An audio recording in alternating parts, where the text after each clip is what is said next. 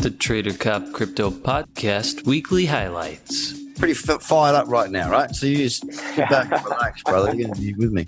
I get fired up, man. This literally upsets not just centuries of banking and capitalism, but millennia, right? Because I'd love to see this market catch on fire again. Would you? We know it will. I mean, there's no question. It's not like, we've decided to shut down the blockchain. Yeah, there will be no more development. All existing projects, they're done. That's just not going to happen. This is a beast. Look, the price is going to do what it's going to do. We're still a very young, very emerging market that's still finding its feet.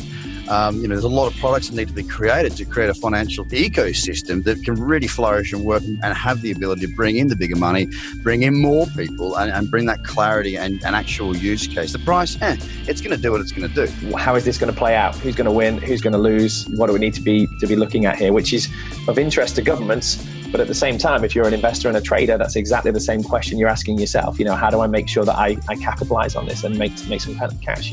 I've run a fund. I run a hedge fund at 23 years old. Even at 23 years old, with my limited business experience, I still do the right thing by investing. And every day, every moment, even as we speak right now, blockchain is growing. And there's more companies that are developing. They're hiring developers. All the giants are getting into it. Facebook is in on it. Amazon has blockchain developers. Tell me Google isn't working on their own thing. It's going to explode. And to those who aren't paying attention, it's going to seem like it happened overnight. One of the things that really frustrated the shit out of me was the fact that people kept turning back to, they're young, or they didn't know, or look, listen, you got a goddamn company with $1 billion on paper. If you put a CFO in, if you claim to have a CFO, and that CFO does not understand how to hedge, manage treasury, and continue to make sure the longevity of the business is there, I don't give two shits about what you have to say about anything.